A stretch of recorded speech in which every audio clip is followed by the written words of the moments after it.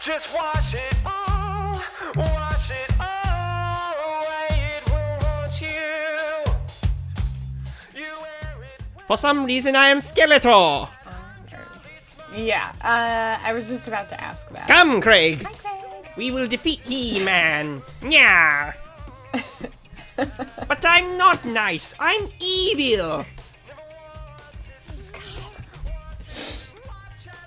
Yeah, I think in conclusion, I can actually be quite confident in the fact that my skeleton character was not Skeletor.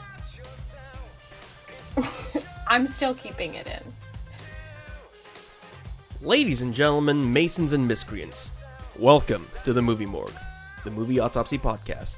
I'm your host, Silvio Emery. And I'm Annie Neller. And today, we're stealing the Declaration of Independence. I would Leave it where it is. Don't put lemons on it. Don't do that.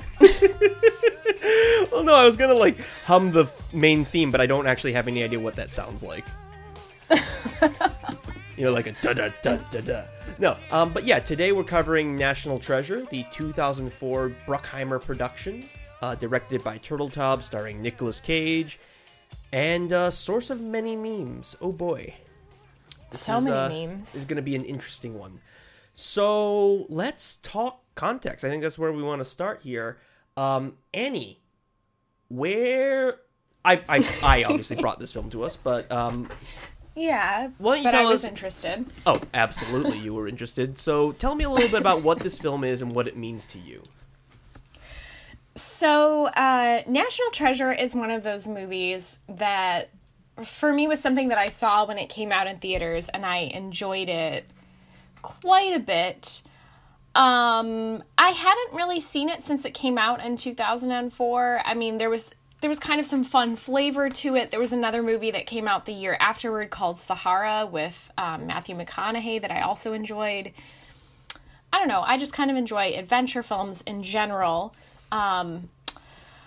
So did my partner. He watched it too, and he was kind of younger. We both saw it in theaters. And let's just say this was a really interesting rewatch. Yeah, no kidding. For me, I think I saw this in theater. I'm not 100% sure. Either that or I had it on DVD. I know I've seen this movie a few times, and I have not seen it in well over a decade. But the thing is, what I think is particularly important about this movie is that it does live on very much outside of the viewing experience as a kind of cultural touchstone, because this is kind of the quintessential bad movie. And, this is from 2004, so this is before the casual internet, I want to call it. There's an old term. It's called the Eternal September. And what that refers to is this idea that the internet, because it initially started as a college-to-college, it was generally a piece of academic infrastructure to begin with, that there would be an influx of new users every September when the freshmen came in. And the Eternal September refers to this concept of the internet was open to the populace at large, and new users and implicitly idiots would continue to flood in forever. So, and that's a much older concept than 2004, but also 2004 I think is also before the eternal September, where the internet became a mass cultural appeal, before smartphones and ubiquity of the internet and so on. So National Treasure is one of those films that actually was mocked a lot and was passed around in that kind of bad movie watching sense in what isn't the early internet, but I guess maybe you could describe it as the early social internet. Yeah, I think that's a fair way to put it. I mean, people were mocking this at around the time when we were starting to see social media platforms on the rise. So that kind of critical discourse that we've talked about in previous episodes, this is about the time when that was almost fully on the scene. Yeah, because the other thing is when you look at this era, this is also this is actually in a similar era with the Lord of the Rings trilogy by Peter Jackson. And that is another one of those cultural artifacts, is where people would just post these really long extended GIFs of scenes from the movie, but they would put in funny dubs. They would just put in subtitles that said stupid things. Why not just take the Eagles? Shut up. Or there's a really famous one that I can't recall, where the whole thing is just they load Frodo into a trebuchet and fire him in Mount Doom. It's kind of great. So like these were the movies that were really big around the time of this early kind of culture, because like that moment in history has passed. But to me, and to I know a large group of people who I know and a lot of friends of mine, you can make someone laugh by responding to something with, "We're going to steal the Declaration of Independence." Yeah. So yeah, this has kind of been the quintessential bad movie for a long time. And it's existed strongly enough in that capacity that I don't feel people have actually felt the need to rewatch it. And like it has existed as, and that's the thing is like, I haven't seen this movie in 10 years, and I mean, I have a very different context for it now, but I was kind of satisfied with having it be part of the culture and not something I actually engage with. Yeah. And that became clearer why we might want to do that after watching it. Yeah. Yeah, I never really felt the need to return to it. I mean, it was so much a part, and still is so much a part of meme culture. Yeah. I don't know. Well, why would you go back? I'm not sure I would describe it as part of meme culture, just because specifically, while it is mimetic in the definition of the term, it's before we started really referring to things as memes. Yeah, And I meant in the contemporary moment. I meant now it's still such a... Like, it's a trenchant part of meme culture now. It may not have been, may have been sort of like a proto-meme thing originally, but Yeah. definitely not now. No. And, like, that's the thing is, it has faded. Like, this is, at this point in time, at time of recording, this is a 14-year-old movie, so it's no longer a modern thing. But then again, like, to a certain generation, I think it always will be. Because here's the thing, Yeah. and this is going to just make me sad, but in my brain, like, I think everyone's brain gets kind of baked in around 14. Because in my mind, Y2K is still a recent thing. Same. And, Same. it's been twice as long between now and Y2K as it was between Y2K and the day I was born. So I'm just old in my mind now. Yeah. So, this movie and this, like, that early 2000 period is weird and kind of, there's a lot of stuff that penetrated really deep into culture before everyone kind of segmented and kind of, I guess, balkanized pop culture might be a way to describe it. Yes. I think that would be an accurate way to describe what happened. But yeah, so let's review this. 'Cause, Yeah. Yeah. So I actually want to lead with this one because Go. I think I'm actually Go going ahead. to be very harsh with this one, and this one's a C-. Okay. All right. Do tell why. Okay, so it's a kind of a quintessential Bruckheimer adventure film, but and it stinks of Bruckheimer. Oh, good lord, it stinks of Bruckheimer. But first of all, the premise has aged very poorly. We've all gotten way more woke and all that, and it was problematic at the time, but not in a way that we were really aware of, both as children seeing this, but also as a society, we weren't having the same conversations and we didn't have the same cultural context to analyze the problems with this film. So as a time capsule, it's kind of cringy, we're not proud of that moment in history. But also, as a film, it is kind of vapid and soulless. Yeah. And so, like, the big thing is, like, there are funny moments in this film. The thing is, this film has plot, but no character, I think. And so, when you know what the plot is, when you know exactly what all of the beats are coming, you have time to sit and breathe with the characters, and they are not satisfying. So in terms of this being a story, I think it feels very fundamentally as well produced as it is. Because it is very well produced. What about you, Annie? So you're giving it a C-. God, this is really straddling the line between a C- and a D for me. And I think the reason why I'm going to give it a C- is because of the high production value. I do feel like this movie was well put together in terms of location scouting. I think the soundtrack is very good. I think that it's an attempt to make an action-adventure movie that engages with American history, which is, like, that's fine. Like you, I'm going to say there are severe writing problems with this movie. There is a lot of stuff that is either implausible or just so surfacey that the audience can't fully grab onto it, or it doesn't grab their interest. My husband and I watched it together and we both fell asleep while watching it, and that's not because it was late at night. It was actually fairly early on, so it's boring in parts. It has pacing issues. It's way too fucking long. This movie is 2 hours and 11 minutes long. And you know, I told you that Bruckheimer said that the original edit of this movie was 4 hours long. Like, he had like a whole Wagnerian Ring of the Nibelung cut to this. I'm sorry. Turteltaub is no villain vu. Sorry. No. Absolutely not.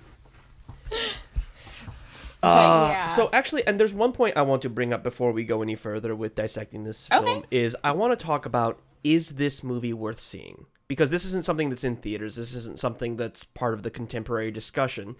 And I know a lot of our viewership will probably actually be familiar with this. And if you're not, is this something that's worth diving into? So Annie, I want to hear your thoughts, because I have some, but I don't want to prime you for this. Like, I want to have this fresh. Okay. So, as a person who regularly teaches film in her classes, I don't tell people not to watch things. Like, that's a regular policy of mine. In fact, I recommend that people engage with media that is problematic and or just generally bad. And the reason why I ask them to do that is because I think sometimes it's important for people to make up their own minds about media, as well as to see the cultural context in which films are being made and why these particular media come out at the time that they do. So I'm going to recommend that people do actually watch this movie. Check it out. We'll talk about some of the issues that we had, but Doc, what about you? Would you recommend that people check this movie out? Okay. Before you do that, I do want to ask one more question for you then. Okay. Because you recommend that people engage with media for themselves. So I think a qualification of this question then is, I think if someone hasn't seen it, it's probably worth checking out just to understand what we're talking about. But my question for you is, people in our shoes, people who have seen this movie and are familiar with it, but don't remember it that well and haven't seen it in a long time, is it worth it for them to revisit for the sake of this kind of discussion or analysis? That's, I think, a more specific question. So yes, it definitely is. I'm somebody from that generation who saw it in theaters, and I remember this movie quite differently from how it went down. So I think it's worth engaging with it, not just to see how different the movie is, but even to think about your own difference in reaction. Well, I want to qualify one thing in that statement. It's not how different the movie it is, it's how different we are. Just to get really artsy and deep for a minute. I should say, when I say that, what I mean is how different our perceptions of the film are. Because for me, this was almost like Home Alone. Remember when we talked about Home Alone and people are like only remembering certain things about the movie? I only remembered certain things about National Treasure. I did not remember very much of it. So I think it's more like our memories of the movie have overwritten what it actually is. This is true. So how about you? What would you say? I'd say that this film is worth watching for the sake of discussion and for the sake of analysis. I do not think this film is worth watching for casual entertainment value. That's what I will you're not say. going to enjoy it. It's just how it is. Well, I think you might, in the sense that some people like to watch films for being bad, get drunk or stoned and laugh at them. Like, this is a great movie to, like, Mystery Science Theater and riff on. Yeah. It's and I'm good sure for that. there is riff tracks on it. But it Yeah. does not, I think, stand up as a modern cinematic experience. No. No. And like, I hate the terms, but I like, because words have meanings, but we've destroyed all of those meanings. But this is a movie that you can enjoy ironically, but not a movie I think you can enjoy unironically. Though, that is to say, if you unironically enjoy this movie, that is completely valid, and I'm glad that you got something out of it. We're not going to denigrate anyone for their taste. This is just kind of where we're coming from. Anyways, so, on to mechanics. How this movie works. So, I'm going to start, because here's the thing, this is a childhood movie, and I still do have fond memories of it, and I did get some joy out of the rewatch, so I do want to start on a positive note. And one thing that I thought was actually surprisingly good about this movie was the soundtrack. He says, having not remembered the main theme, but that is the thing, though. Specifically, it's not how good any track on the soundtrack is. There aren't that many memorable themes. However, what I will say is that the way that the music is produced and intercut with the film is just shockingly well produced. And like, that's kind of, I think, a bit of a Bruckheimer signature, is like, the plot can be whatever, the performances can be whatever, but the production quality is top notch. And one sequence that really drew this to my attention was the actual heist, which I think was the highlight of the film for me. And you have these two simultaneous concurrent robberies going on. You have Ian, played by Sean Bean, and what's his name? Gates, played by Nicolas Cage. And both of them are committing two very different robberies at the exact same time. And when it cuts between them, there's two versions of the robbery theme, one of which is lighter and more kind of grandeur and, you know, hopeful, more Indiana Jonesy. And there's another one that's got more of a heavy guitar riff. It's a little bit bassier. It's a little bit more threatening for like the rack 'em and load 'em, lock and load, shoot up the place kind of robbery that they're starting to commit to. And it intercuts between them, and that's just kind of a brilliant like thing that I'd never noticed before I watched this today. That's a really good point. I really like that. Yeah, I really like the soundtrack to this movie, and I remember always kind of liking it. I think it was something new. It's also by, I mentioned to you, it's by Trevor Rabin, who did a lot of game soundtracks as well, which is kind of fun. Okay, so you were into the music and you were into the heist scene. Let's see, if I'm going to start off with something positive about this movie, I think one of the good things that this movie does is just like overall is encourages viewers to think about American history in general. I think that's really important. I like that they go to buildings in DC that are important. Some of them, of course, are not the actual buildings in DC, but locations in LA. But they do tell people some things about, like, this is the National Archives. This is where you can find this, this, and this. They do introduce some historical artifacts, although they make mistakes when they do that. They are introducing people to history through popular culture, and I think that's kind of great. Although, I will say, because I feel like this is in character, is like, I wouldn't be surprised if Nicolas Cage actually did steal a brick from Liberty Hall. 100%. You know he's got that somewhere on his island that he has failed to pay for. Obviously. Yeah, right next to the dinosaur skull he had to return. Oh my gosh. Man, or the pyramid that he bought for his tomb. Nick Cage is a crazy motherfucker. He has the ego of, like, a pharaoh. It's a little odd. But yeah, so this movie introduces people to history. I think that heist scene that you were talking about was particularly fun. And I think it's just a well set up heist scene in general. It's pretty simple and easy to follow. It is. I want to actually talk about that scene for a minute, because I think... Yeah, let's do that. I do think, actually, the heist scene does kind of set the tone for how we remember this film. Because the heist scene is really fun, and everything else around is kind of stupid, dumb ephemera. And it's like, it's dumb stupid, it's fun. But when I think of this movie, I do think of this heist scene, particularly because it's the most honest part of the film, where it's like, this is just really clever, it's cool. And I actually like it more than a lot of other heists. I think I like this more than actually the heist in Ocean's 11, which this movie tries to be a lot, because it gives us the setup before the execution. And that's actually quite... I'm not going to go out on a limb and say it's rare, because I haven't watched every heist film, and I don't have them tallied in an Excel sheet to determine which ones do and which ones don't. But I feel like it is at least uncommon in big budget Hollywood films. And structurally, what's really fun about that is they have this really plausible, really cool way of going in, and then it goes wrong, and we see it go wrong in real time. So it's not just faking us out with, oh no, this is going wrong. Oh, but they actually knew that was going to happen the whole time, and here's the reveal that shows why it was part of the plan the whole time. So structurally, I feel like it's quite distinct, and it's nice, and I like that. Now, the rest of the mystery and the clues sucks, because it's just inventing more lies and just making up more bullshit.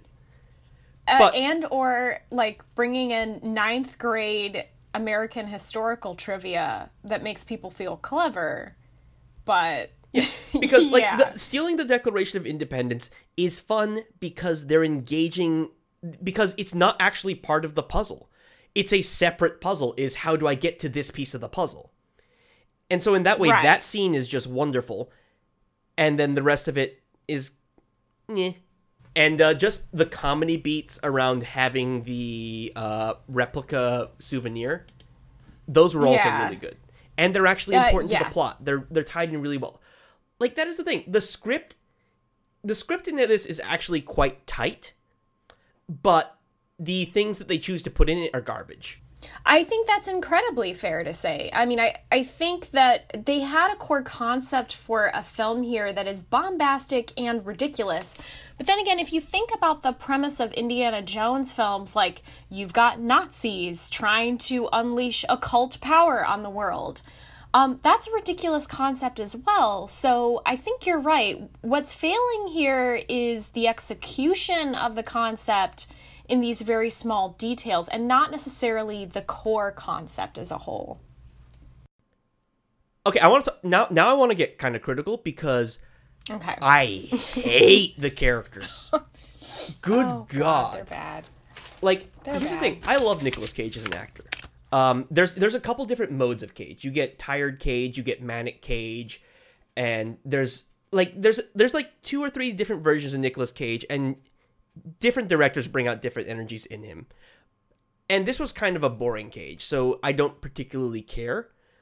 But I hate the character of Ben Gates. Like, okay, I remember it being a low energy performance for Cage, and that's fine.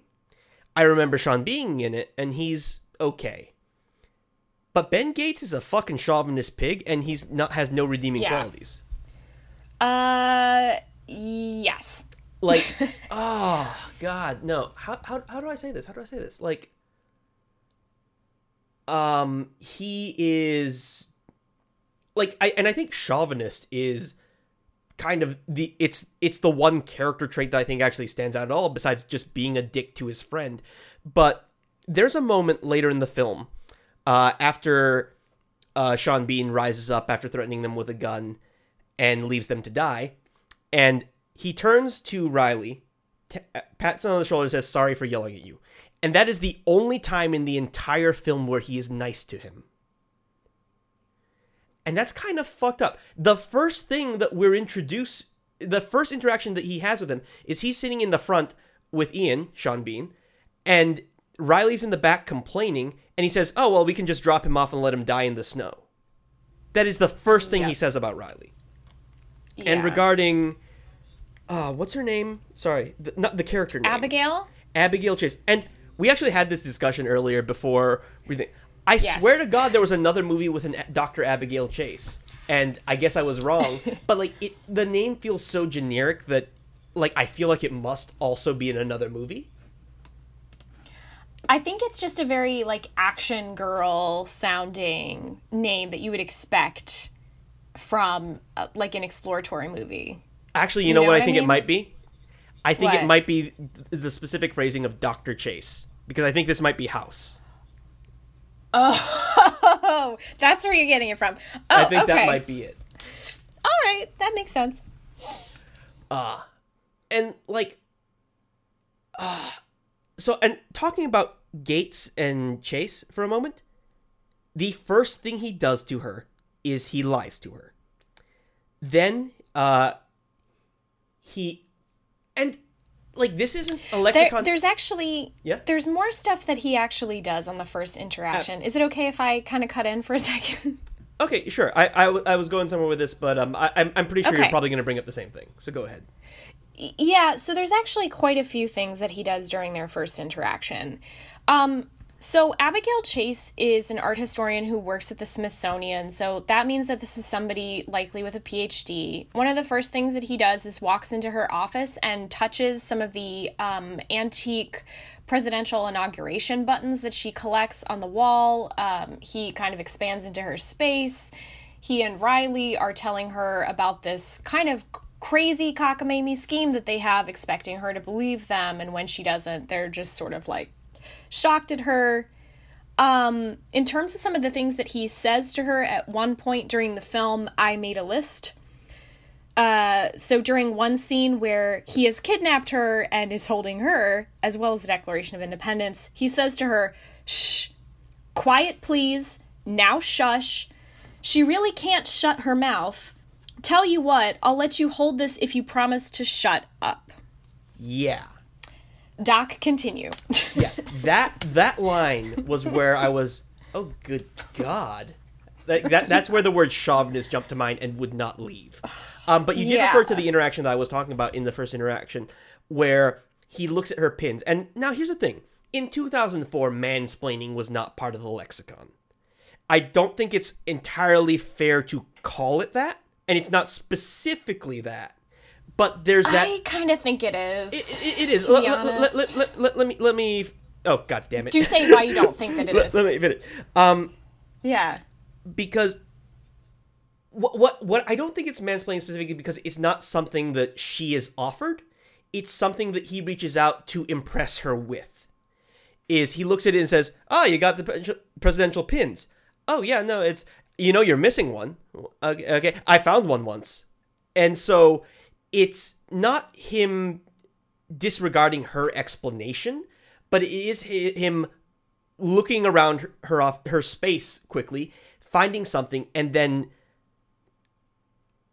trying to be magnanimous and establish his own, historical academic power in saying, because the way he says you're missing one, it seems to infer that she doesn't know that one exists, even though there's clearly yeah. space for it.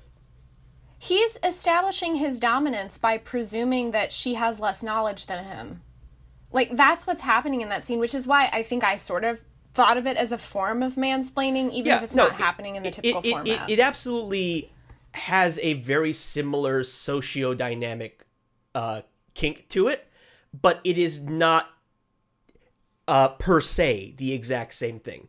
And also, that's not, like I said, it wasn't part of the parlance back in the day. So I know I'm not, like, if there was, I think, a legitimate case of it, I think I would be happy to retroactively apply it. It's just in that specific thing. And because I will say, like, as a female historian, that happens to me a lot. oh yeah, no, I am certain. Which I thought it was sort of hilarious that it showed up in this film as just kind of like a regular interaction between the two of them, and not really as a recognition of that. Like, how prominent that is for us lady historians. Yeah. But was there something else that you wanted to add to that as well? Well, the romance sucks. It's She the is worst. literally a trophy. Yep. And Very literally. the other thing he does in their first interaction is he tries to peg her. Yeah. He goes, "Oh, your accent. I recognize it. Is it from here?" Oh, like he's trying to Sherlock Holmes her and say who she is without getting to know her. And actually, I just realized that actually probably does tie into the Maxa thing because she's not really American. Yep, she's not really American, and she's an academic. She is the stuff that Gates and his family members decry throughout the movie multiple times. So, Boy. yeah, that was another thing that I think it's sort of important for us to bring up here, is that Gates asserts himself into this intellectual hierarchy in a very distinctive way that I notice a lot in films, specifically about films where academics end up being present. And so I'm going to preface this by saying that I realize I could come off as an a-hole by saying a PhD is different and distinctive and makes you smarter than a BA. I don't personally believe that, but I do think that this film is making distinctions between a sort of institutional academic and Benjamin Gates as a kind of organic intellectual, as somebody who has received some academic training. He's got a BA from Georgetown in history. He has a degree in engineering from MIT, both of which are very hard things to obtain. But these are mostly bachelor's degrees, I should say. And so I think that's also partly why in that first scene when he walks into her office, like, when you do a PhD, it's for a longer period of time and oftentimes a lot more intensive than bachelor's degree work. So for him to presume that he has more knowledge than her when he walks into that office is very, it's kind of a problem. Yeah, I did notice that throughout the film. Gates kind of has a real persecution complex. He mentions multiple times about how historians deride him or, say that he's crazy, which is, that's kind of something that's come into the American national discourse very prominently in, I'd say, probably the past 5 years. This idea that academics are all elites and there's no connection to people, and that therefore their knowledge is flawed in some way and should be discredited. I think that's kind of a problem, and the movie sort of perpetuates it. I'm going to interject here for just a moment, because I'm having a specific thought in that I'm really glad that this movie didn't try to borrow more from Indiana Jones, because if this involved the Nazis anywhere, then there definitely would have been some kind of anti-Semitic undertone to this intellectual elitism. 100%. Like, I think it's 100%. Like, I don't think there's anything in this film that indicates that, but I know that with certain creative choices, it would have been very easy to slip into that. Yeah, and those two things have historically, anti-Semitism and anti-intellectualism have been historically tied together a lot, so... Hey, it's 2018. We know that very well now. Yikes. So sad. Don't we just miss the simpler times when we could enjoy dumb movies like this? Oh, God, yes. But also kind of not, because it's really important to understand how ideas get disseminated through films and how they reflect ideas in culture. It's good for people to be aware of this stuff so that when they see it, they can be like, I don't know if that's a thing. But yeah, so those were a couple things that I noticed, this kind of anti-intellectual thing on top of the blatant misogyny in it. Was there something else that you wanted to add also, Doc? So going back to Abigail Chase for a second, played by Diane Kruger, one thing that was actually kind of egg on my face when we were in the preamble for this episode was I said that I hated her accent. And it turns out that that's her real accent. But because it was called out in the film, I thought it was an affectation. Because it's in the script. And like she's not a character, she's just a follower. There is actually like a little bit of kind of defiant spark to her when she's antagonistic towards Gates, and I like it, but that is immediately swept up when she basically becomes his hostage and then for some reason falls in love with him. Diane Kruger's character shifts from kind of like an art historian with a sense of ethics to Aryan princess for men to fight over who gets stuck in a tower and is constantly in jeopardy. I mean, she still tries to protect the document throughout it, but then she rubs acid all over it. Okay, that scene. This is one of those movies that still gives me like nerd rage is what I'm going to call it, because again, I'm trying not to come off as an a-hole, but I am an academic, so it's going to happen anyway. Rubbing lemon on the back of vellum documents, no. Hairdryer, no. There's a reason why those things are kept in temperature-controlled conditions. Like, if anyone listening to our podcast ever finds an old document and by that I mean something from the early 1900s or beforehand. Do not rub lemon on it. Do not put it in heat. Immediately, like, take it to some form of historical preservation society. Don't do this stuff. Museums had a rash of people. They saw kind of like a rash of people afterwards trying things out on the back of documents or photographs that their families had and paintings, and it was a preservation disaster. So don't do that. That being said, the only character I feel like I really do like is Riley. And that's, I think, because he's the chronic underdog. And even said there's a couple of unlikable things about him. But because everyone else is basically monstrous, like, I like it because there's a great... and also, like, this gets conflated with... Like we do with Home Alone, where we kind of remember the entire franchise more than each individual movie. He is the underdog in all this. And he says, oh my god, I know something about history that you don't. Is this what it feels like to be you all the time? It's like, he's being a dick, but he's also punching up, so I don't mind it as much. Yeah. But yeah, he is, like, endearing and well played and competent and proactive in what he does. So, Yeah, Justin I think Bartha, so. good job. Yeah, good job, dude. One of the other things that I kind of wanted to talk about very briefly, without going into excessive historical detail, the history that's presented to us in this movie is incredibly, incredibly white. And I think presents us with a narrative of both the history of the Masons and of the United States, which is devoid of Black people and Native Americans and any discussion of race whatsoever. I can understand that this is a family film and these are complex issues, but what's really kind of propped up in this movie after seeing all of these white historical figures is this real sense of possession of American history that I've noticed seems to come up a lot from white folks. This is our history, this is our heritage, this is our country. Something which I hear a great deal. And it's coming to us from a movie from, what is this, 14 years old now? Yep. So this has been going on for quite a while.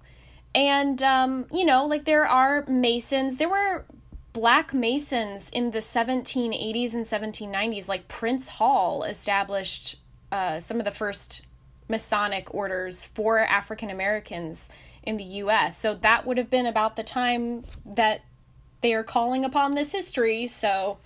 Well, let's be perfectly honest. When this movie says Masons, they don't mean historical Masons. They mean the Illuminati. Yeah, and I get that. And we can talk about the Illuminati and conspiracy theories in a couple minutes, but what I wanted to acknowledge here is that I think this movie is selling audiences a very particular brand of American history, which American audiences at this time were heavily consuming.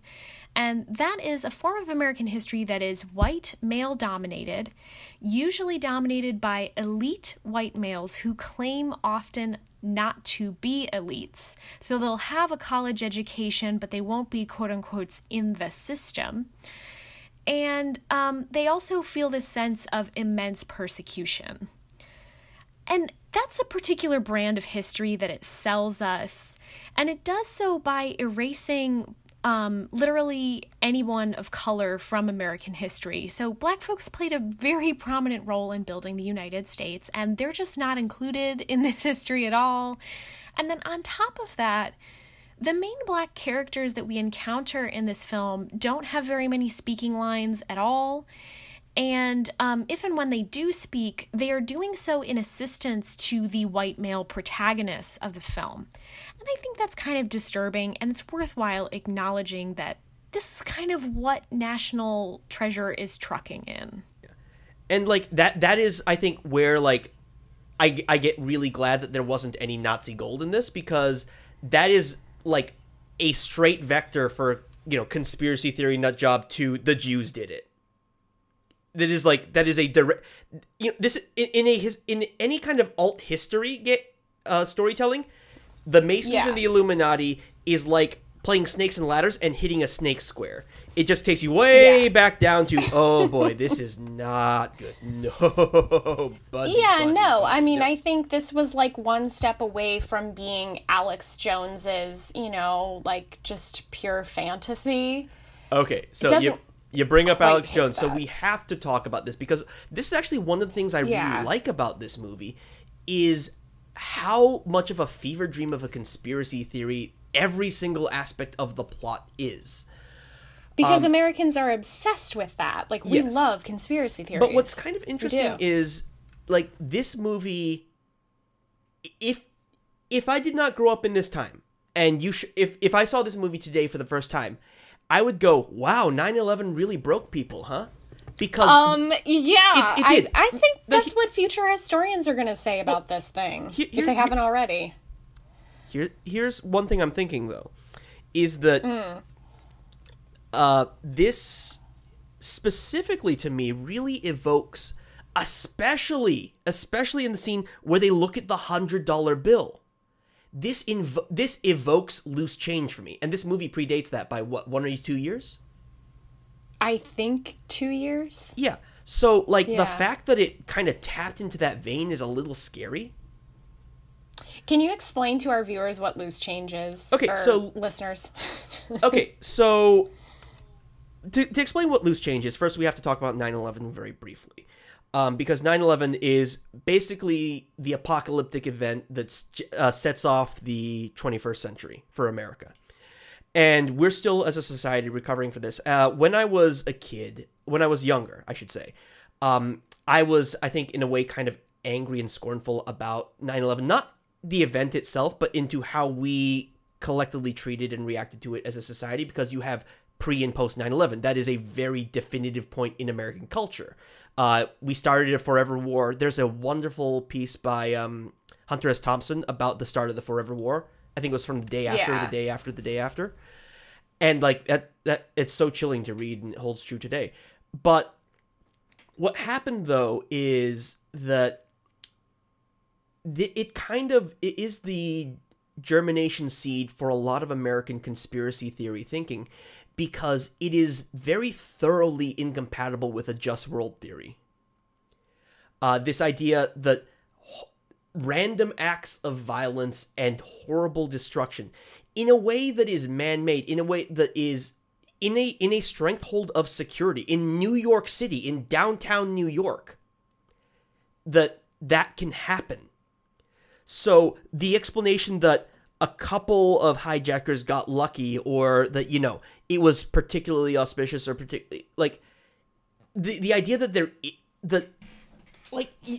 there's so many conspiracy theories around 9/11. There's the controlled demolition theory. There's loose change. And loose change specifically is this idea that this was pre-planned in such a way that it is actually described in, is it the dollar bill or the $100 bill? I think it's the 100, if I remember right. But if you fold it in this really arcane way, it seemingly shows the two towers and shows them burning, or something like that. This idea that this Yeah. kind of imagery has been peppered around. And this is kind of the core of, I think, a lot of kind of like authoritarian, crazy conspiracy nightmare, is that your enemy is both all-powerful and thoroughly laughably incompetent. Because, Yeah. Yes, they have the power to orchestrate this 5,000 person conspiracy, but also they're stupid enough to broadcast clues into the open. So, like, specifically calling on the image of the dollar bill, like, that invokes that so hard for me. And it's kind of like, it's really not cool, because that spread around, and we're still feeling the effects of that today. Alex Jones is a major media personality. And that's scary as a society. Yeah, and that's kind of what I was thinking about in this movie. And this is not to say that watching National Treasure will suddenly make you into this massive conspiracy theorist. But what I think it does do is show the extent to which, in American media, we were engaging with ideas about conspiracy, before everything sort of happened in 2016 with our current president. Because I think the discourse in the U.S., you're right to point to the fact that 9/11 is sort of this germination point for an entire category of folklore, urban legend, and myth, and conspiracy theories. But I think I've heard people in the past year sort of asking, well, how did we get to the point that we're at now? You know, like we have things like Pizzagate and all that stuff. And it sort of originates from, you know, the stuff that you've just described, this sort of willingness to find alternative explanations because we're not willing to believe in the idea that people are human or incompetent at times. But I also think this ties into that thread of anti-intellectualism, because one of the other things that comes out of specifically the kind of formulation of the 9/11 conspiracy theories and things like loose change is this idea that the authorities are the ones perpetrating it. Yes. Because when and you look academics at, are when you, assisting them. I think the most comparable event before 9/11 is maybe Pearl Harbor. And that's when we're at war. That is a wartime act by a foreign nation, a nation state, not like these independent non-state actors. So there's kind of this justifiable framework, and there was a response. We went to war. I mean, I don't know the exact timeline of World War II, but I think we were at war or were going to be at war, and then Pearl Harbor happened. I'm not going to get too into that. But the timeline is close enough that it feels like an immediate response. And with 9/11, we had, you know, we've been at war ever since. And even said, like, there is no, and I think that is the other part of it, is the enemy is hard to define. Because, you know, it's Al-Qaeda. It's this loose network. It took us until, what was it? I think 2012 when they killed bin Laden? Yeah. So, you know, it took I think so. 11 years to find the ringleader. And even so, like, the networks, and also we're culpable for their rise, and there's all, you know, the extra national upsetting coups and CIA plot stuff and this whole complicated thing. But one of the big threads is to explain how 9/11 happened without, you know, without just accepting the official story. It basically requires state actors on our side. It requires the leadership and the authorities to have willfully ignored and harmed its own populace. It requires the authority be wrong and sinful.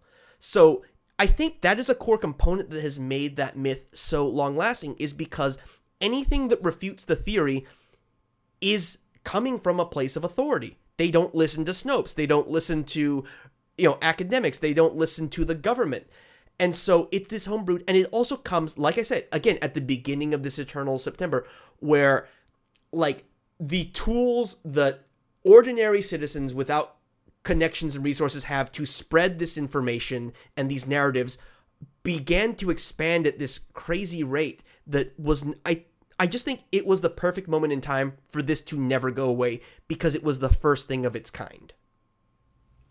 Yeah, I think that's a really great point. And now that you're saying that, it's making me think a little bit more about the villain in this film, played by Sean Bean. Because I think one of the questions that we could get from people is sort of like, wait a second, 9/11? But the villains are British, and a lot of 9/11 fiction and media focuses specifically on terrorists from the Middle East, or Middle Eastern people who are labeled as terrorists. I think part of what we see in this movie with Sean Bean's character is his use of information as a new form of, I guess we could call it warfare or opposition to Ben Gates, who sort of represents American interests. What do you think of that? I think it's fair to say that he uses information as a resource or as a source of his antagonism. Because one of the things that's kind of, and this is like one of those things that's just funny to dunk on, is that he is Gates' intellectual peer by relying on Yahoo Answers, basically. Yeah. Which also kind of speaks, this is one of the things that does also bug me as a historian in it. Some of the trivia that they rely on in this film, like the fact that there are 55 signers on the Declaration, that's basic knowledge. And for that to be used as a clue was, I thought, sort of funny. Because it's set up to make Gates look like this absolutely brilliant guy who can put these puzzle pieces together. sort of something that's given out in middle school, as is the Silence Do Good letters that Benjamin Franklin wrote. Yeah. So I was kind of like, okay, whatever. Well, I have some thoughts about that. And Okay. specifically, I think this is one of the reasons that this feels I think this is one of the reasons we consider this a bad movie, is because this movie is really slick and well produced. The end result as a filmic experience is not the best, but the thing is, the production of it is absolutely brilliant because it is designed to cater Yeah. to as wide an audience as possible. And the thing that you I want to see. do in a mystery is you want the see. audience to figure out just 2 seconds before the characters do. And that's a really good point. And so using Yeah. these, grade school history clues, I'm half surprised they didn't say, Cool. sailed the ocean blue at some point. Okay. All right, I can see that. That's totally legitimate. And so I can see that being a way to help also build Gates' credibility. If he's sort of an audience surrogate, like it makes the audience feel like, oh, I'm smart, I get it. He must be a smart person too. Yeah. Actually, this actually leads me to a really weird thought. Because Do it. here's what I'm thinking. Is at this moment in history, we're actually looking at this kind of reverse historical revisionism going on, where we're starting to see more perspectives on, people who were marginalized out of history, literally written into the margins. African American activists and people who were influential and were basically left out of credit. I think, for example, there's that movie that came out last year about the 3 women at NASA. Oh, Hidden Figures. Hidden yeah. Figures, that's what, literally, Hidden Figures. We're starting to see perspectives like we're just having that blow up with Scarlett Johansson about the Rub and Tug movie. Yep. Yeah. We have so many examples of history where it has been whitewashed and straight washed, and it's like, this woman became a pharaoh and wore a fake beard and was buried as a pharaoh. It's like, man, she just, cross-dressed and made it success. It's like, no, I'm pretty sure if we had the modern parlance back then, we'd say, like, that's a trans man. Or, the Pope who was a lady. Like, are we sure that was a lady Pope? Or was that a trans man? Like, this is a problem that we have. And one of the things that brings out in this cultural moment is resistance. And so I think part of what I think is resonant about this film is, and like you get that with transgender rights being a thing right now, where it's like, no, in grade school they said XX is girl, XY is boy. There's only 2 genders. And science actually says, no, it's way more complicated than that. But we taught you idiot science when you were children so you could understand and move on. But they go, That is no. exactly So right. I think to look at this, because when we look at the treasure trove, it's like this monument to colonialist theft. It's a Kunstkammer. It's quite literally a treasure house that is devoted to items that have been pillaged from other spaces, like the Egyptian stuff they were looking at. Yeah, And then they the allege Chinese that food dogs. Oh, yeah. I mean, just... which is... I think it's ironic that I have not really seen too many reads of this movie as a defense of American imperialism, because that's what it is. That's what that moment is. Yeah. He stakes a claim to that of ownership. But to bring Yikes. back to the kind of disturbing thought I'm having is that's because Gates is kind of an academic folk hero, I think, is kind of a way to describe where he is in archetypes. But because he is, to borrow a phrase from Colbert, he is embracing his truthiness and he is relying Yes. on this fundamental grade school history. Uh-huh. In that way, he is establishing and reinforcing narratives that American society believes to be true and is resistant to the idea of changing. This idea Absolutely. of tearing down Dead Confederate on. monuments, of, condemning founding fathers for being slave owners and writing all men are created equal, is this whitewashed version of history is a childhood version of history, and letting go Yeah. of it is painful. We are in the throes Yeah. of that right now. So when I look at this film right now, I'm seeing that Gates is kind of like an academic Luddite in a way that is very reactionary. because Yeah. he's being rewarded with success from this, basically mantric, because all the stuff that comes out is not something that I don't think things that are necessarily historically significant so much as they are part of the American creation myth. So in a way, he is competing against Sean Bean. Sean Bean's character Yeah. Ian is using modern day research, modern day facts, modern day ways of gathering information. He represents the new, and he keeps on par with Gates, who is reciting basically childhood mantras. And again, the myth that he does follow is the myth of the Masons and of his family, which is told to him as a child as a story by his grandfather. And it's his commitment to that, and he is rewarded for being more in tune with a true history, or for believing more. So that's just fucked up. Because of an oral narrative that was taught to him as a child. Yeah, preach, right? Yeah, Yeah, no, that's absolutely. That's really fucked up I mean, now that I think about it. Yeah, and that's why I was having the reaction to it earlier that I was.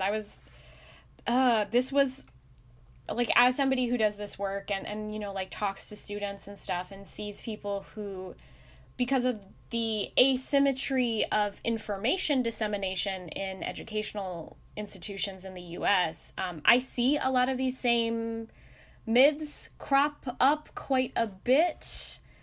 And it's just interesting to see that played out in a film. Like, there were times where this film was like a little too real for me. And the film wasn't aware of it, which was kind of awkward and hilarious. The one good thing that I also forgot to mention is that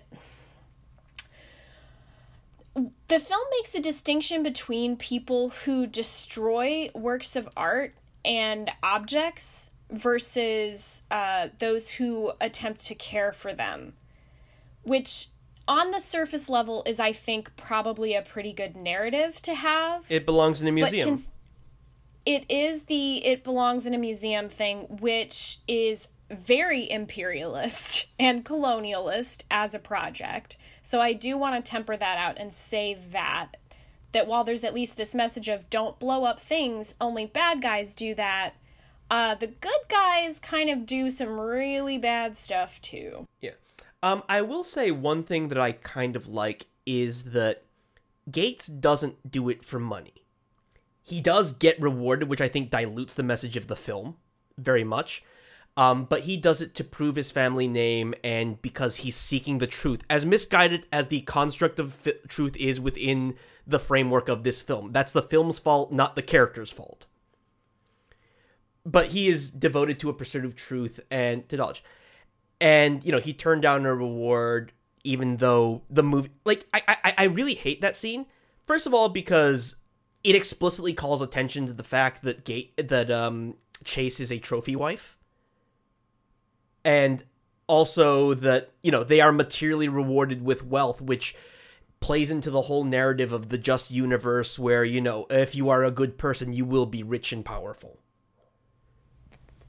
Well, and also that plays into the sort of Protestant ethic of capitalism that we find so pervasive here in the US, of the idea that hard work pays off, but also perseverance through hardship and other people disbelieving you.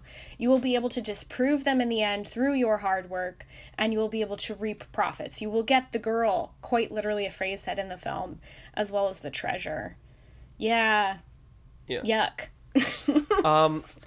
So, here's something I actually want to do.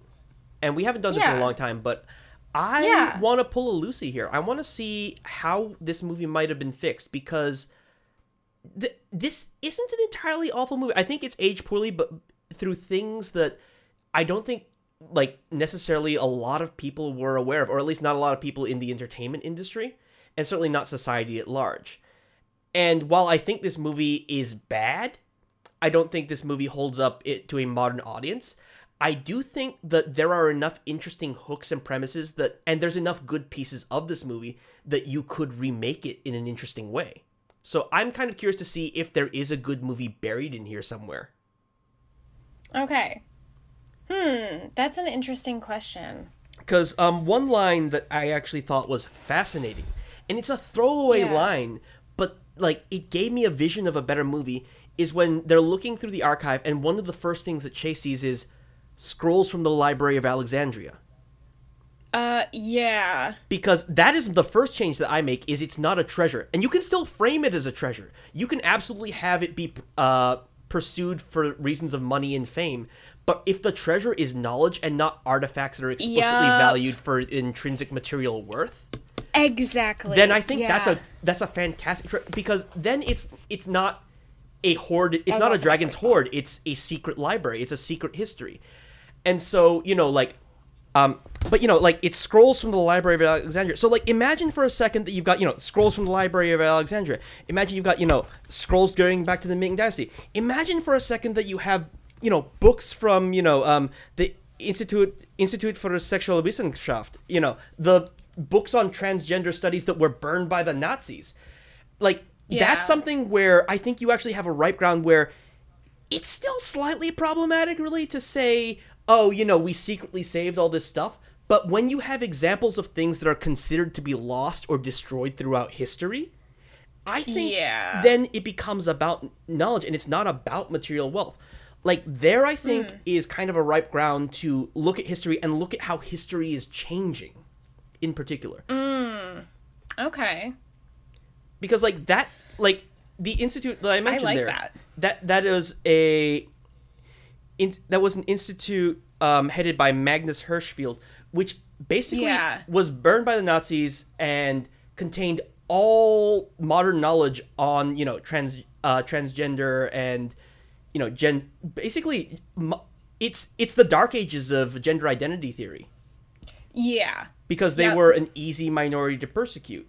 And, that has come up in modern Twitter. Like, that is a narrative that is only really now, in this year, starting to reestablish itself. That's a really great point. And this is also making me think about other points in history where knowledge has been destroyed and there are people who have secretly kept it and protected it. So a lot of people don't know this, but the only reason why we have plays and poetry by Greco-Roman authors is because a group of Muslim scholars from North Africa kept it, and they translated all of these things into Arabic to preserve it for a really long time. So literally without them, we would not have that knowledge. Oh, I think that's another way to what would be include another them great within example of this. something you could throw in that library? What? The Norse, or I guess Viking, oral traditions, because they were transcribed the- by Christian missionaries.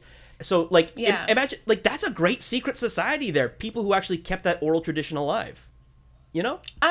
100%. And you could have people from multiple, places in the world, places that people haven't often heard of, preserving these traditions, and that's their job. Oh, Doc, I think we have just invented the Librarians TV series. Yeah, I think we kind of have.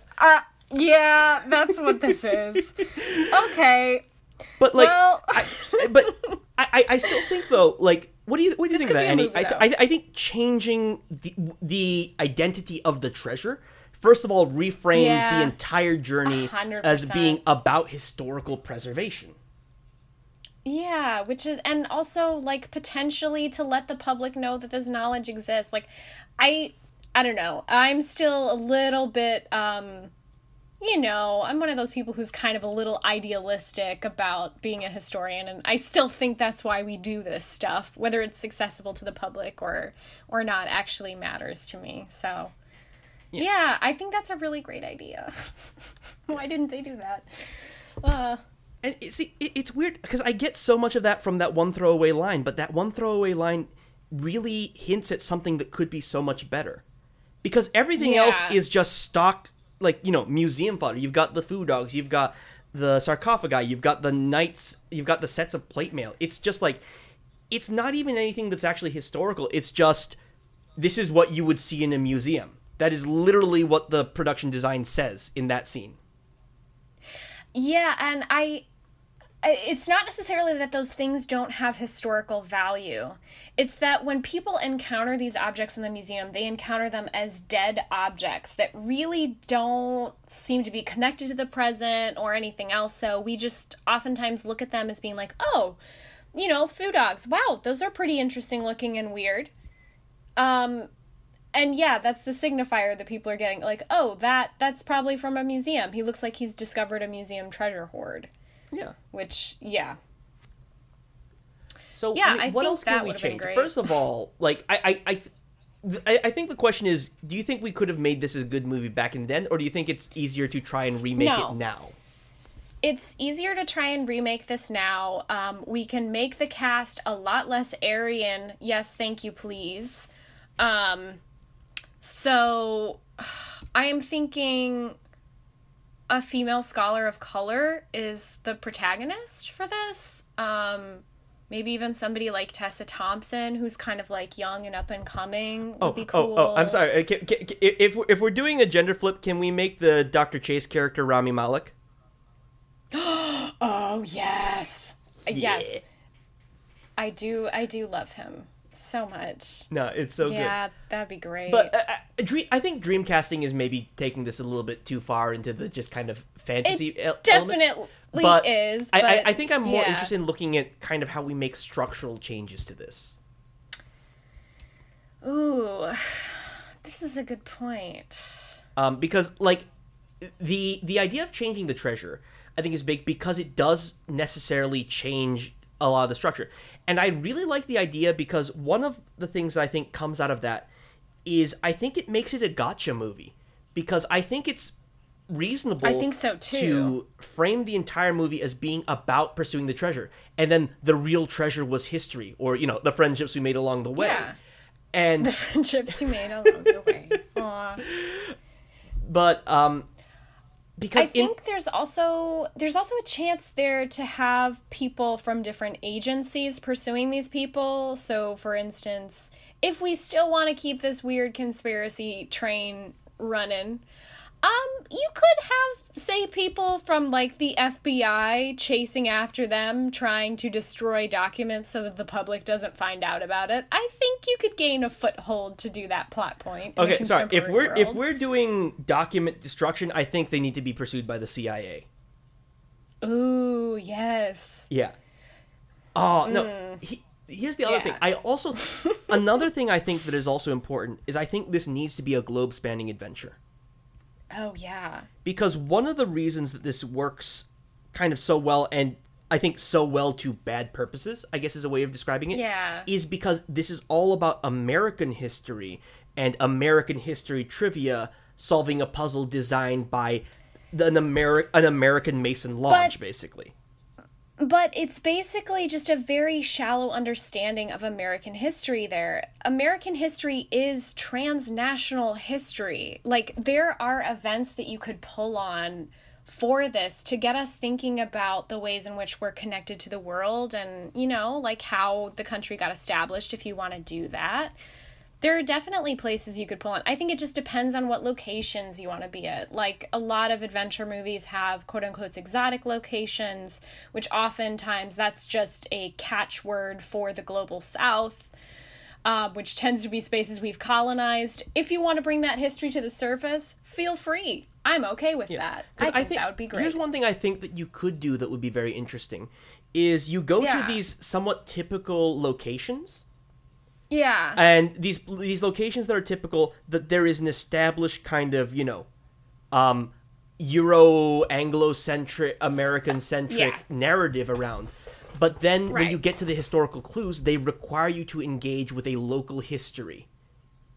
Oh, yeah. And so that you Yeah, that's a actually great see, idea. so they, you know, you have someone come in with this idea of like, oh yeah, you know, we're looking at the River Kwai and the bridge that they built that was so cool. But then like someone who hid a clue there was actually like one of the workers, and you know, stuff like that is where you see Yeah. the suffering and you see the results of these things, and you peel back the layer of history that is written, and you see the layer of history that happened.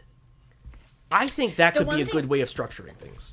So one of the things that I think would be kind of difficult here, if you do want to keep this about American history, you can't avoid Jim Crow or the transatlantic slave trade. You just can't. So I think maybe a movie that includes material that was kept by an enslaved African person or somebody who was freed later during emancipation, that's something that could also be of use too. And you're just naturally going to get that when you look at these sorts of older histories to talk about the U.S. Yeah, because here's the thing. Because the other thing that this movie has some DNA in common with is Dan Brown novels. I mean, that's the danger But- of it, is it could become that quickly. Yes. However, I am thinking of a specific one because I read a couple of Dan Brown novels when I was younger, and Okay. they're okay. There's a lot of issues that I wasn't aware of at the time, but they're still enjoyable, decent. Okay, I'm not gonna say they're well written, but they're competently written thrillers. But Yeah. I think it was Digital Fortress. But the clue was some guy designed this horrible virus that would inflict this kind of massive damage to the world. Like, I think it was a computer. I don't really remember this. This was many years ago that I read this. But at the end of his life, as he was laying there dying, he regretted it, and he tried to tell them the secret to the code to stop it from happening.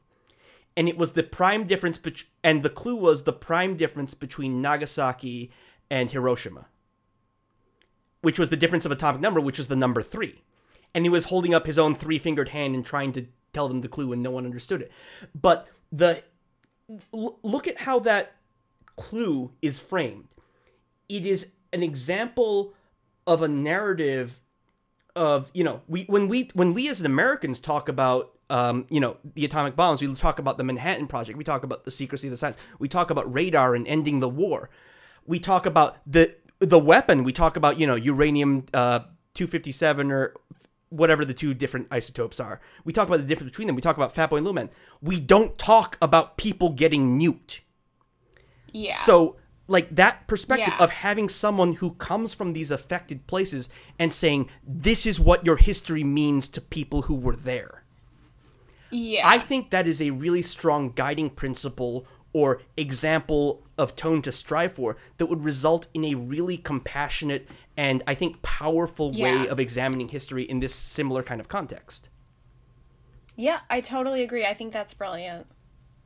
Yeah, that would be a really good way to kind of structure the film somehow, too, with that sort of incentive question that people have to answer, and then they have to go around. Yeah. Like, It's a if you- different way to do the clue, basically. Yeah, absolutely. So I think you could look at stuff like, if you had, for example, if you wanted to do something with slavery, for example, which I think you would have to, but to inscribe the clue in like some kind of famous image or whatever. And I think part of being historical fiction, alternate fiction like this means you have to I think by some necessity, unless you're relying on very obscure things, you have to take things that are known and make changes and pervert them to a certain degree. You have to tell lies because Yeah. it's a story. Yeah. Yep. But if Yeah, you have and a it famous is image, fictional. so I think if you inscribe the clue in the images of the suffering or in like the tool, like inscribed in like the handle of a historical whip, for example, like, this was, Oh, damn. this yes. was Andrew Jackson's slave whipping whip and it has the Masonic clue on it. And then you have to confront the fact that this is a whip for slaves.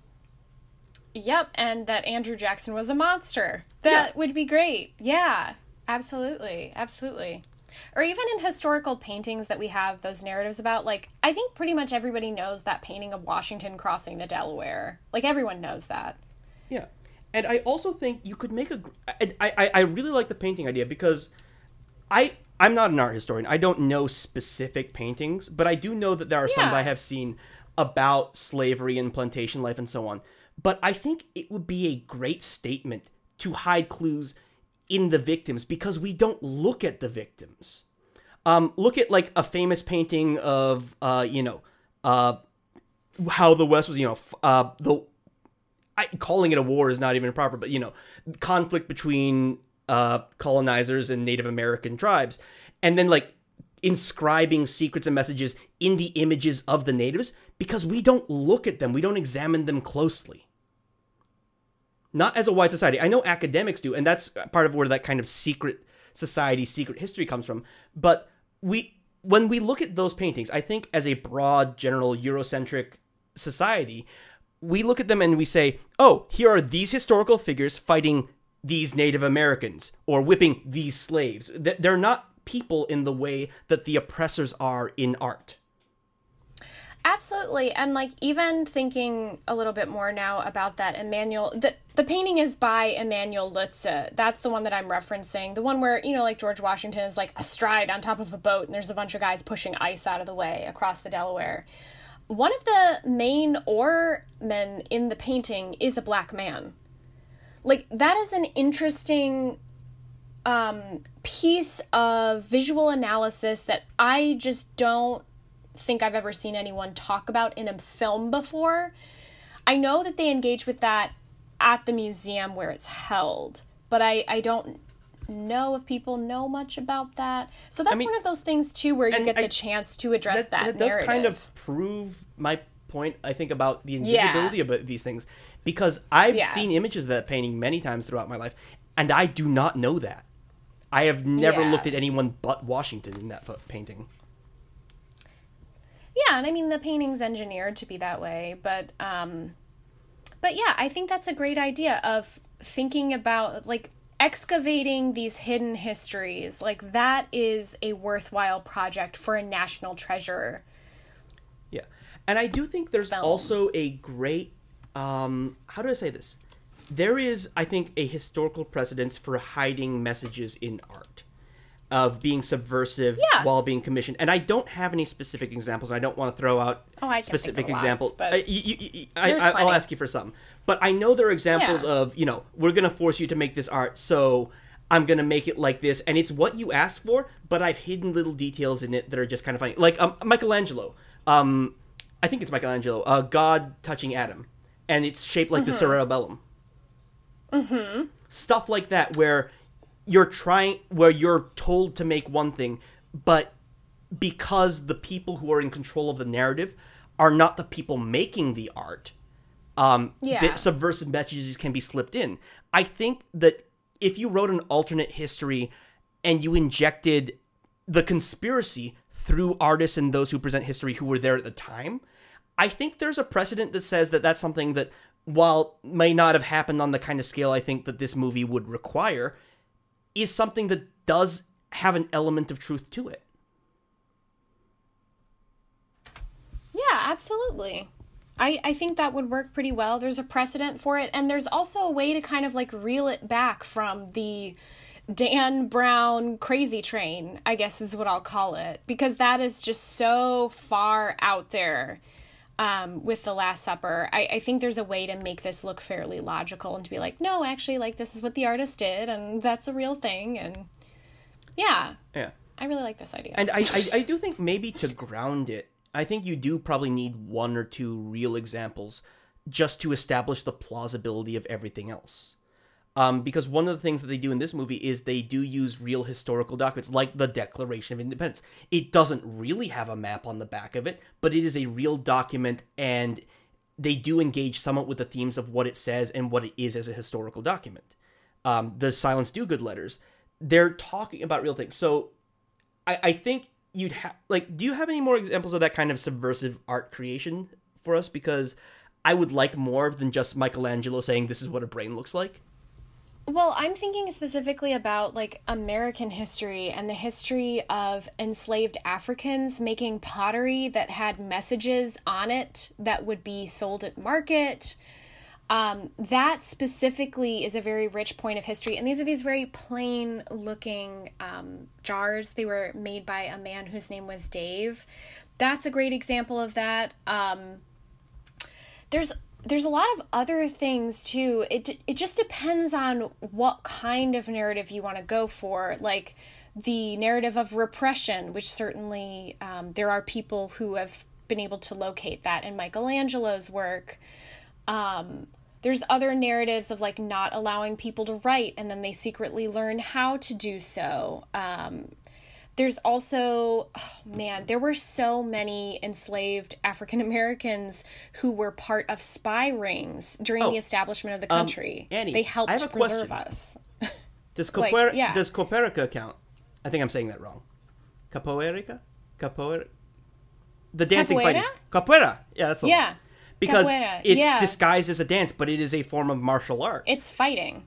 Right. So, like- most definitely.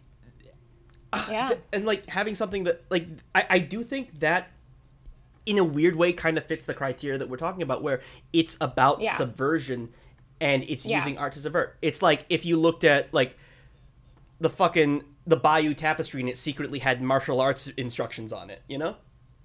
Oh, yeah. Yeah. Absolutely. I just really want to see this movie now. Like, I think we haven't really been specific I as to the know. structure of this, but I don't think we need to really pitch a movie beat by beat for this, because we've gotten an ethos where, like, this is a thing where, like, if I were to try and write this right now, I'd want to start going to museums and looking at art and looking for places where I could inject a bit of reality and not like necessarily subvert it for my own narrative purposes, but to find places and spaces where there's enough leeway and, you know, forgotten history or like commonly accepted lies that we could, you know, nudge things into place and start inserting little bits and building, because this is a point where it's not a complete pitch because we don't have the historical research, which I think would be necessary. That's I think Already one done, of the yeah. That's I think one of the failings of this movie is the historical research for this movie is just go sit in a high school history class, you know? Yeah, and there are some times where it's okay, and there's other times where it's not. So, like, for instance, those buttons described... the buttons that Abby collects, they're described as campaign buttons. That's not what they were. They were inauguration buttons. Not that that makes a huge difference, but it is important to make that distinction in the movie, which they don't do. So, yeah, I mean... I really want to see a movie about these hidden histories that are really there, right? Like, that was what was so cool about Hidden Figures. It's this exciting story about people who had to face all this crap and then didn't get credit for all of their work getting us to the moon. And, you know, like, all of a sudden, here are these 3 amazing women who did all this work. I think that's part of the fun of the historical movie, is telling audiences, you know, like, it's not just about the action scenes. It's about telling people, like, hey, there are stories that you've never heard before, and they are really freaking cool. Yeah. Yeah, no. Because I think that is, you know, that is the narrative of the alt history conspiracy theory story, is there's a history you haven't heard, and it's fucking crazy. And it's wild and imaginative, but also real history is kind of fascinating. And I think what we've described isn't necessarily a movie pitch, but it's an ethos for creating that movie. And I In a more ethical way, yeah. Exactly. I think. I think it's good guidelines, and I kind of want to see it. Well, and I don't kind of. I really want to see it. We're probably not going Yeah. to get to, but We're not going to see it. I don't know. Who knows? I mean, there's been a major uptick, and this is specifically by African-American directors and creatives, and, you know, like, that's because this is in my field, so I know about it. But, like, Ava DuVernay is working on stuff. Jordan Peele is working on stuff that will potentially draw, you know, like, a lot more interest and attention to stories like this. It's just, it's not going to be framed within the context of an action film. I am going to say this. If any famous or upcoming directors or screenwriters are listening to this podcast and you want to make this movie, go ahead. We don't even need credit. Please, feel free. Like, we don't we just care. wanna see We just it. want to see it. Exactly. We just want this genre to get better. Yeah. Anyways, I think that's it. Unless you have any Let's other wrap. closing thoughts you had. No, I think I got it all out. Yeah, no, I'm actually really, I'm surprised at how excited I am for this, because, like, that was a Same. bit of a whim, is like, how do we make this movie better? And that all comes from that one line, the, you know, Library of Alexandria. But there's the idea of this movie isn't inherently bad. It's just that the writing, I think, is lazy. It's very trope. It's a very 2004 film. It's so Bruckheimer, and that's, I think, its greatest failing. So, Is yeah. It's not ambitious enough to really be more than the base level of what you expect from the tagline. 100%. It feels very formulaic and kind of like, like this is a big budget film, so the studio is making a lot of very safe choices in this film as well. And I think that shows up, but the screenwriting is not particularly great for this one. So, yeah. So I think, attach a visionary director and writer and try again. Hey, and Ryan I think Johnson. Get Hey, Ryan Ryan. Johnson. Get Jordan Peele on it. Oh, Jordan Peele. Gotta love him. I want this. Okay, so anyways, this has been the Movie Morgue, your movie autopsy podcast. I've been your host, Silvio Emery. You guys can follow me on Twitter at DoubleDocMD. And I've been Annie Neller, and as always, you all can find me on Instagram and on Twitter at Lights and Music.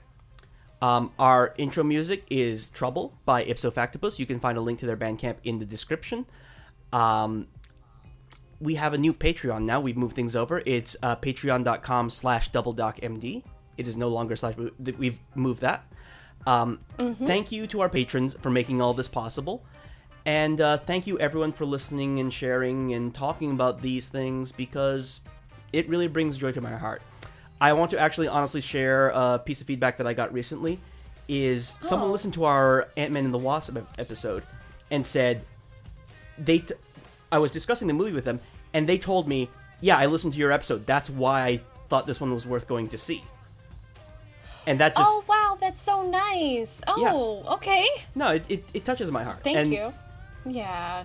We love all of you. Y'all are great. Thank We you do. guys so much. Good night. Bye-bye.